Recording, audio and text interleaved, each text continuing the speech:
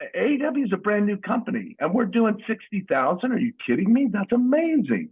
So it's going to be unbelievable.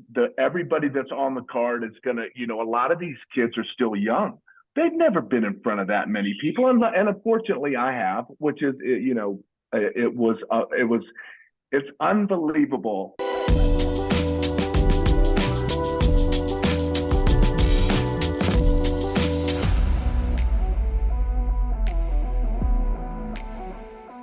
Is the fountain of youth a myth or is it real?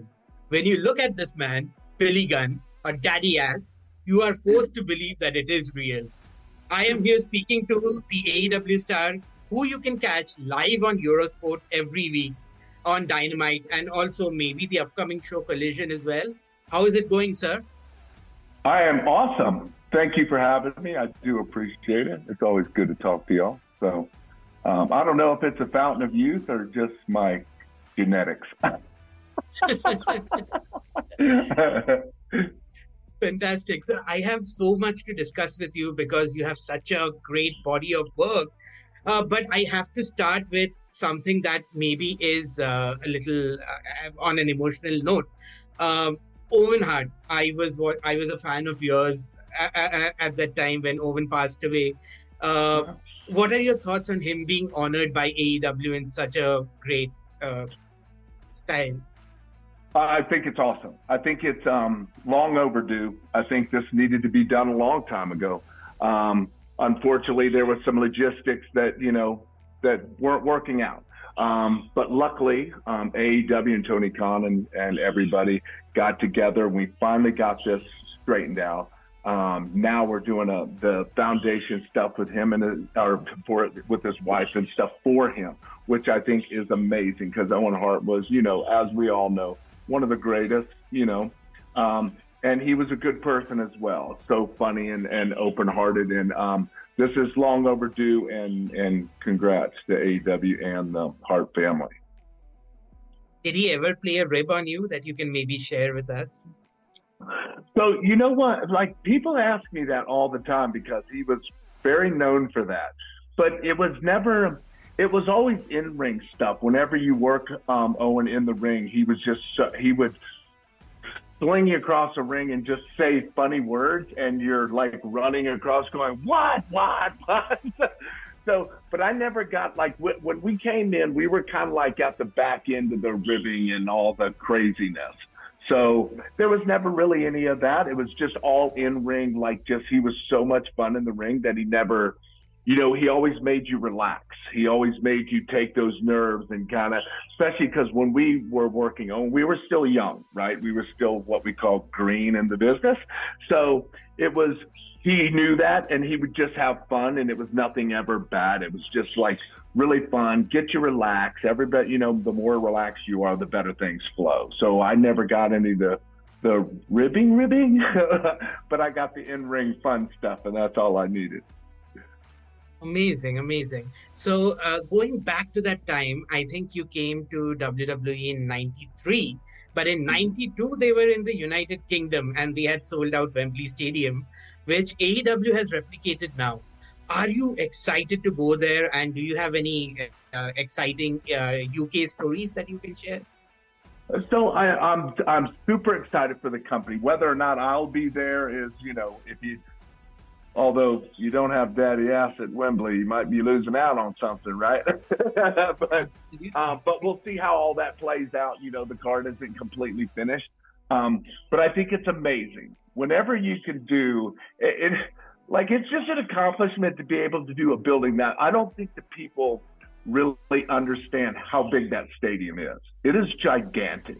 And I think we have over 60,000 sold now. Don't hold me to that, but I know it's somewhere. I think it's probably more than that. But that is amazing, especially for AEW is a brand new company, and we're doing 60,000. Are you kidding me? That's amazing. So it's going to be unbelievable. Everybody that's on the card is going to, a lot of these kids are still young. They've never been in front of that many people, and unfortunately, I have, which is, it's unbelievable to come out of that curtain and look across a stadium and see people for days. it's a feeling that you can't even describe because it's so massive. And I think it's going to be a time that everybody should just kind of take a deep breath, gather it all in, and understand what a great moment this is. So it's going to be amazing. I've been over there so much. I think the biggest story is my wife always gets mad at me because I don't do anything. I don't go sight. I have seen those rocks, the big rocks that are just like, I guess, landed there for no reason whatsoever. Thank you. That. Yeah, that. yeah, that. But I did on a way to a show stop and saw that one time, and that's really the only thing I've seen because my thing is I go to work. I don't really go to play too much, so I and plus I just work out and work. That's how my life goes. But if you happen to go there, I'm sure you'd love to hear 60,000 people asking you to scissor them. Won't that be special? Oh, it would be amazing, right? Can you imagine getting 60,000 people to scissor? That's great. That would be amazing. Like especially for the Acclaim, they would, and it's even when I'm out there with them and they start hearing all these people chant it and they're going crazy.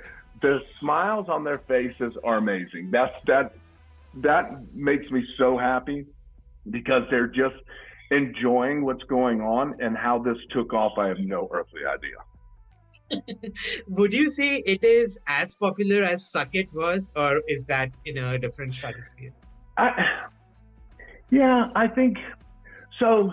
They're both amazing, right? Like I was just at a signing this weekend, and people would come up and have their kids and said, I get it. I'm a parent's worst nightmare. I go from sucking it to scissoring, right? So I'm like I don't know how my career has been so not parent orientated. But I don't know.